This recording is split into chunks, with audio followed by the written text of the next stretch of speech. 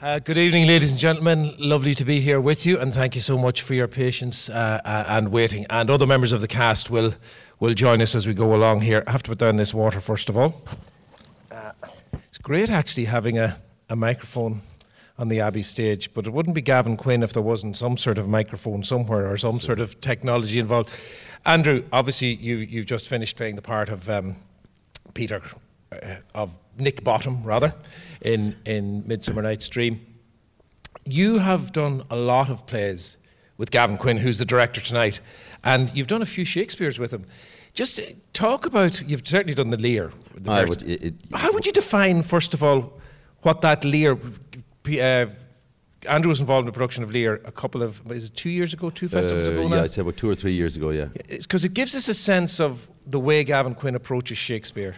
Well, yeah, this was very straight by Gavin's standards. So that was a straight interpretation you just saw. The Lear we did was called Everyone is King Lear in His Own Home, and they reproduced my flat. Gavin came to me and he said, whenever he does a Shakespeare, he wants it to be about something. So his Scottish play was about insomnia.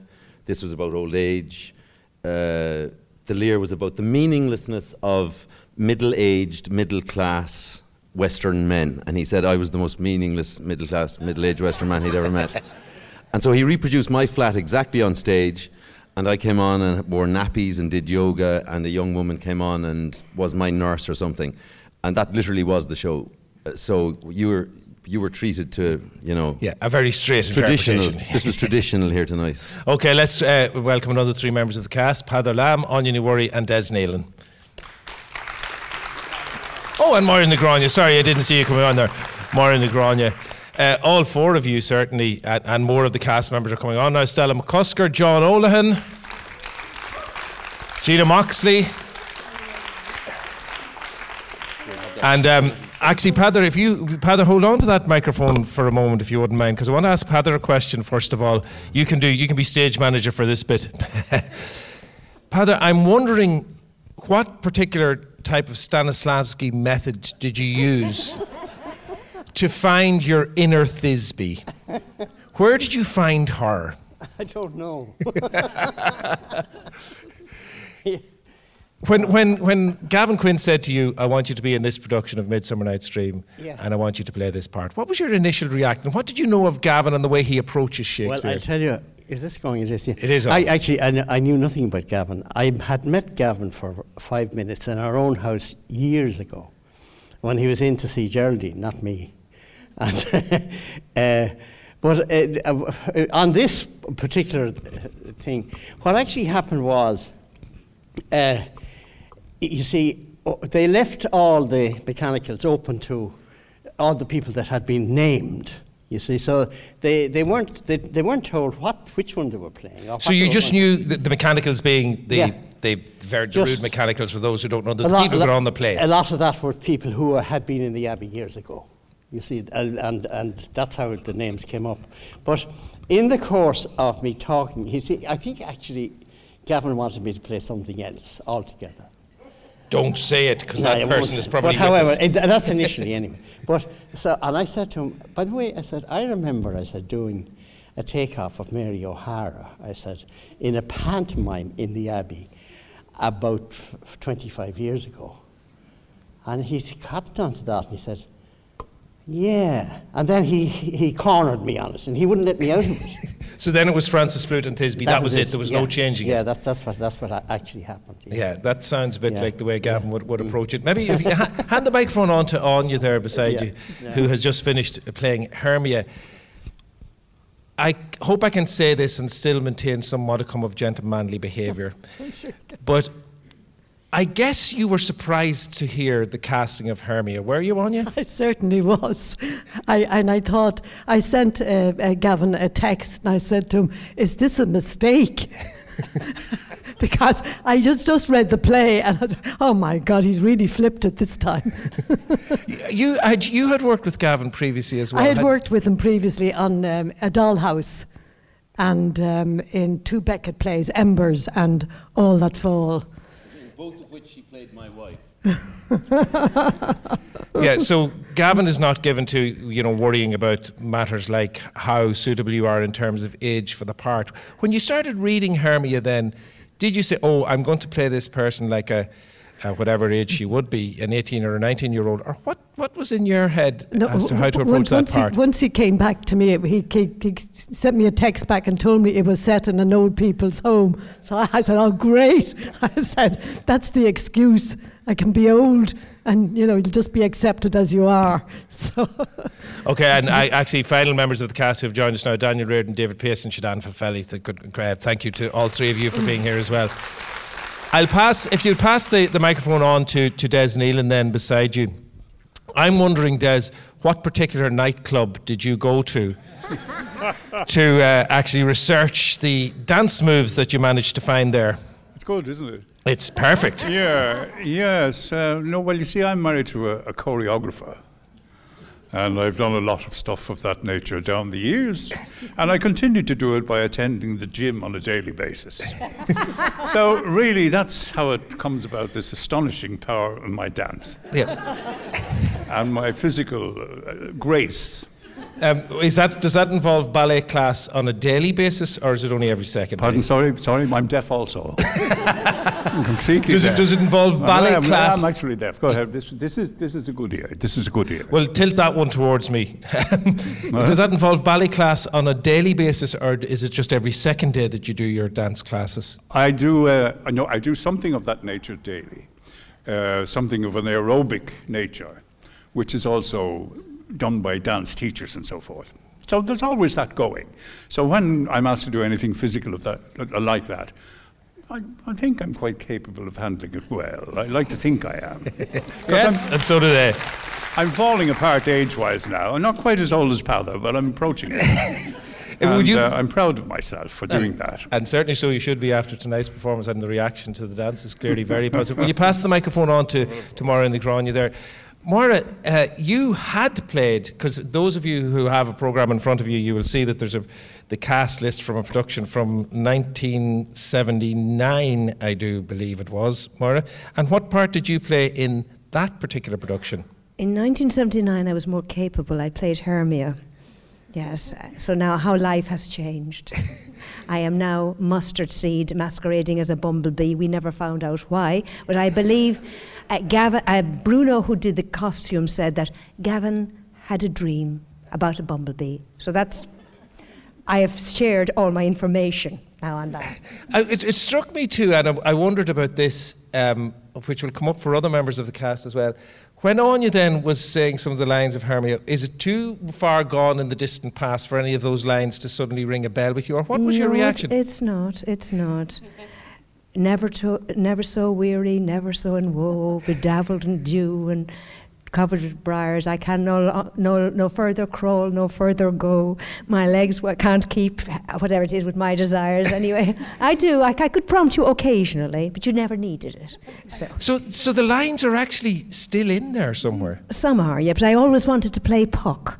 Did you? I've always wanted to play Puck, and I was always refused. Tomás McConaughey said to me, "You are not playing Puck. John Nolan is playing Puck. You're not playing Puck." So this time I asked, and I was told, no, Danny Reardon was definitely playing Puck. Actually, I think my Puck days are over, but I would love to have played Puck.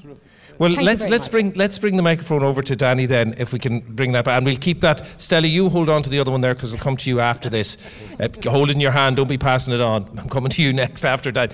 So the part of Puck, because we can talk to John Olin about this as well, the part of Puck, it's one of those ones that the traditional double that we saw there between Puck in the forest and Philostrate in the Athenian court, or as it is here, the care home, that's a traditional double. It's constantly done that way. Yes.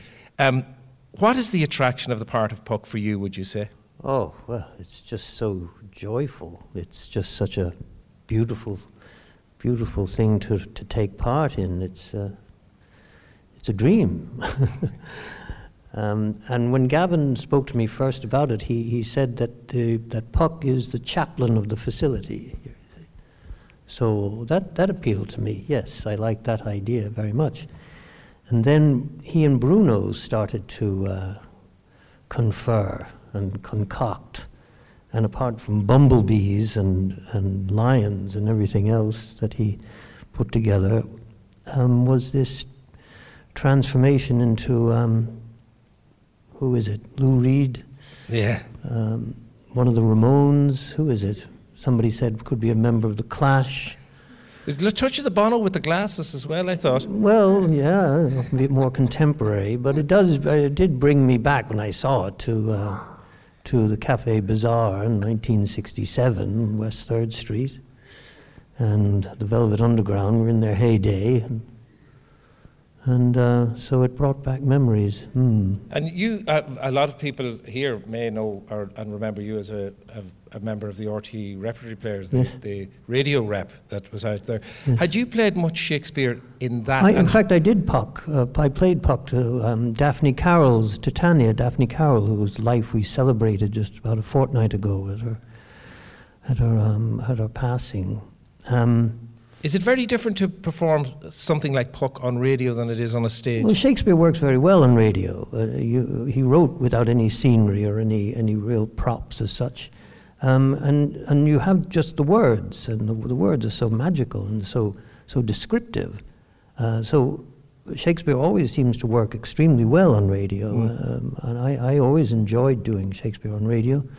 Certainly that production was lovely. Willie Stiles directed it and used Mendelssohn's wonderful music, and it was a splendid experience. One of the radio type experiences, and I'll come to you now in this one, Stella McCusker, one of the radio type experiences that we get in this production is the holding of the microphones and the reciting of the sonnets. At what point did Gavin say there will be sonnets in this, you'll be reciting them into a microphone, and how did you go about choosing those? They were chosen. Yep, here you have, use the mic. They were chosen by Gavin, and when I got the script, I was reading through. First of all, I have to say to you, when my agent phoned me to say there's good news, the Abbey Theatre wants you to be in Midsummer Night's Dream, and I said, brilliant. He said, the bad news is you're playing a fairy. So I was scraping through to see how many lines I had, as usual, and all that sort of thing, and come across this, and I said to my partner, these are sonnets. Now, I don't know why or where or how he decided to put them in. I think they work extremely well, and of course you love reciting or saying them, but they kind of they fit in extremely well, I think, with the flow of the piece. Yeah, Amanda Peace, I think, in her essay in the programme talks about that Shakespeare was writing many of the sonnets around the same time as A Midsummer Night's Dream, so possibly... Yeah, that's right. So could have been in it at some stage in one of his drafts. And the fact that you use a microphone for as is used in all the sonnets on stage, obviously all of you are well capable of putting your voice out to the back of that auditorium if you want. You do it all through the evening in other parts. The use of the microphone in the reciting of the sonnets, does that change something about how you deliver it? Yes, it does. I actually quite like doing it through the microphone because you have this kind of thing with the microphone, and your voice. You're not kind of throwing it out there.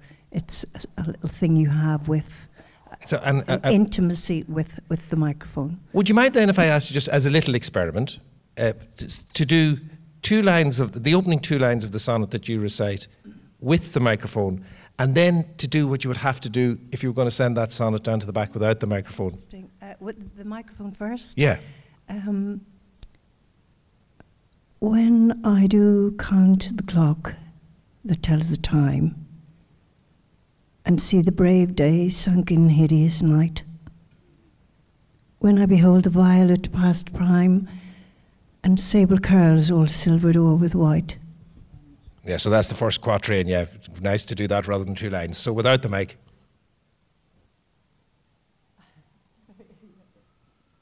When I do count the clock that tells the time, I would immediately probably lift my voice. Yeah.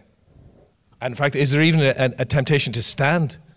But I would, in the beginning I would, but I would then modify it to suit. Sorry, yeah, forgetting, you see? Thought I was so smart there. But yes, there is a certain lifting. That would be necessary. But I think I do prefer now to do it on the microphone. I think I do. Going on then to John O'Loughlin. Now, John, you and I have an experience with this play in a previous life as well. Oh, yeah, that's right. Oh, you'd forgotten. I'm so hurt. John and I played in a production of Midsummer Night's Dream in the Gate in, I don't know, how long ago is it now? It's 15 years ago? Yeah. In which I played Demetrius and in which you played the Lion. Exactly the same part. Yeah. Now, when you actually come to playing the part the second time, what did you remember of the previous production? What do you just throw that away and start again? How did it go? It was a completely different character altogether. He was a biker, and he had a ponytail, and he laughed at he was a cynic. He laughed at all the goings-ons of the mechanicals and rehearsing a play and everything. And when he came to do the play, he was pelagic drunk. He was out of his mind. So he fell off the stage and fell around the play. It was just completely different. And then in this particular one, and this is a question that'll come to for a few people, because a couple of you have this to deal with, Maura has this to deal with as well. The character that you are in the forest, if you like, when you're out rehearsing the play as one of the rude mechanicals. Yeah. Is that the same guy who is in the care home, if you like, during the day before he takes his medication to go to sleep at night? No, he's not in the care home. He's the decorator. He's the maintenance man. Right, so he's the maintenance man. Does he have he has no words as the maintenance man? He has, yeah. He asks them to give them the part because he's slow of study. So when you think of him as in the care home, he is the maintenance man, and when he goes in, then they're out in the forest or outside. Where I suppose they're not in the forest in this case. Where are they? They are in the well, they're dreaming, I suppose, within the context of the room. Because it struck me that just if you hand it back to Maura there, because she has something. You have a similar type of situation. The woman who is in the care home, where do you think of her in relation to your fairy character?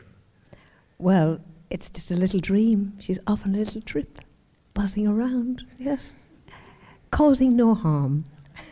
But they are essentially, in your mind, the exact same person. Oh, yeah. Oh, yeah. All right, let's go to. Oh, actually, before I go off, John O'Loughlin there, if you also, never mind the Midsummer Night's Dream that was in the Gate, where you played exactly the same role. Were you also in the 1979 production? Yeah. I played Puck in it. And what are your memories of that production? I remember getting ready for it. Which I lost about 3 stone weight. I got myself down to about 10 stone. And I used to run around down the North Circular Road, up Dorset Street, and up around by the Mater Hospital every single morning. And I just lost loads of weight. That was at a very, very physical production? Yeah, it was really, I was running all over the place. And on the opening night, I remember, they polished the floor. And I just slid all over the place. And of course brought the house down, but it wasn't intentional. If you would hand the microphone then, John, on to Gina Moxey, who's beside you, who plays Helena in this production. How much did you, first of all, again, I don't want to be ungentlemanly in the same way as when I asked Anya this question, were you surprised to be asked to play the part of Helena, one of the young lovers, Gina? I was, because I wasn't sure whether age-wise I was appropriate, because I'm a small bit younger, but not massively. And I don't really have a huge amount of experience at Shakespeare either. So I kind of felt a little daunted by it, to be honest. And what was the most daunting aspect of it? Was it that age aspect or was it the Shakespeare aspect? The age is grand. Like, there are days you wake up and you feel very old, like it's fine. And also because I think the way we rehearsed, like initially I was quite conscious of the age element, but it kind of simplified itself as we went on. When you say, sorry, just to interrupt, when you say you were conscious of the age element, do you mean the difference in age between yourself and Anya, or just the difference between you and Helena? Rather the reason why I might be in this home, trying to be very kind of practical about, like, do I have Alzheimer's, premature Alzheimer's? What's the reason for me being here? And playing a lot with that kind of, like, innocent forgetfulness and things like that. And I think it was just too bloody complicated, really. That, like, I could see Gavin kind of letting me at it for a while and then just said, nah, you're just walk slower, you're old. Walk faster, you're young. Like, don't make it any more complicated than that. So you didn't get into a big motivation about why am I in a care I home? had tons of motivation myself, but I didn't tell him about it. And would you tell us, or is it too secret? No, it's grand. What you see is what you get. David Pearce sitting beside you. Hiya, Sean. Hi, David. How are you? You're another one of the traditional doubles, the Aegeus, Nick Bottom. I think, is that a traditional double? Is that a prediction? Or Peter Quinn, sorry, beg your pardon. Nick Bottom is here Quince and beside you. Aegeus, yeah. I'm not sure is that traditional double. I mean, I know certainly Midsummer Night's Dream, they're normally smaller casts that I've seen. I don't, 6 or 7 people do it, or 8 people do it. So it's unusual, I think, to see so many people in this production doing this show, It was one thing that struck me, because the production that John and I were in had a big cast in it. Did it really? Yeah. 20-something. And I do remember nights that went on a little longer, perhaps, than they should have gone on. Okay. Is that happening with this cast, David? You can tell me the truth. Old Moira Negron immediately nodding no. But the Aegeus character, obviously in the script, he is the father of Hermia, rather than the son of Hermia. Yeah, so how much adjustment had to be done in the script? Was it simply a changing daughter to mother to daughter? And it's really just the wording of my mother Hermia, my daughter Hermia. That was the difference, that was it. As far as I know, I think that was it, pretty much. And when you walk out the door as Aegeus, towards the end of very end of Act 1, I presume, and you walk straight in the door then 2 minutes later, isn't it? As Quince, yeah. As Quince. Any big shift in the head, or just, no, I go on now and say Peter Quince's lines? Well, there probably should be a big shift in the head. But Gavin's idea was that they might be the same character. Gavin's idea was that Aegeus, there is a point where Aegeus is handed a guitar. Yeah. At that point when he exits. And then the first time we see Quince, he has a guitar. So I think he wanted not to be too specific, but to have an idea that Aegeus was visiting the home. And he's almost the same. It's like a dream state for everything. Everything's topsy-turvy, dreamy, naughty, dreamy, reality, dream, that type of thing. So it was an idea, a sense that could he be a visitor, same character. He is then encouraged to be the leader of this troupe of actors, So it was that sort of sense. Again, it was a topsy-turvy type sense. But and for me, they were different characters. But for me, just to go along, but not to change it too much, not to make too much of a character change for that reason. I suppose, Shaidan, you have the same issue with that you're an orderly for the nursing home part of it, but then in the dream sequence you become this Indian boy who's mentioned so much through the script. I don't think I've ever seen it physicalized before. Interestingly, the 1979 version had an Indian boy played by John Ignatius Montague, and I'd love to know what. Where is John Ignatius Montague now? One of the Helen Montagues. Oh yes, Helena Montague, who'd be involved with Rough Magic. Magic. One of those. Is here. About 8 or 9 at the time. Oh right, yeah.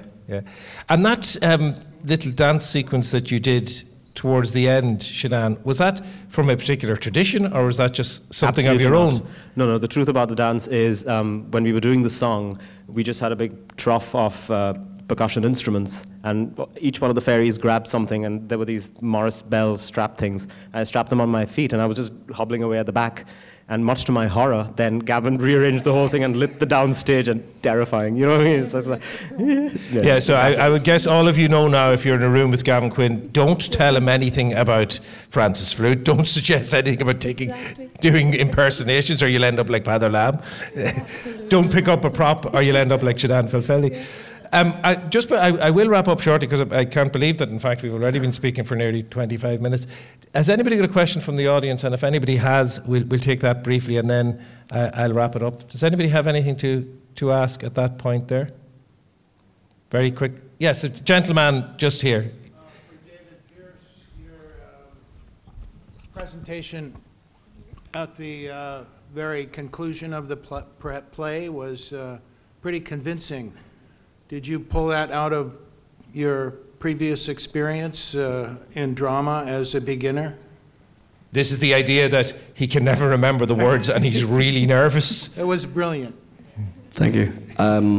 I do have a fear in my own head in reality as an actor. I remember one time, years ago when I was doing amateur theatre, I didn't arrive on stage, and that was frightening for the other actors and me because I wasn't there, and whatever. And also remember, as an amateur actor, I used to forget my lines all the time. That was frightening. So I swore I'd always remember my lines. And actually, when I'm doing a production, I normally have the script backstage, and I'm normally looking at it before I go on. So that's what I do just before I go on. I'm constantly reading the script.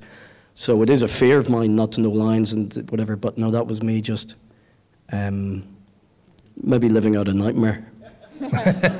Really. Thank you very much. Thank you. Do you know what I'll ask you, if you wouldn't mind, how we might finish up? Because I can't come the whole way across and ask you all a question again. I will be here till 11:30 and all our cars will be locked in or we'll miss the last bus. Could we finish by humming that little song in the chairs? Would that be acceptable? I'll do the, yeah. Well, who can start it off for us? Yeah.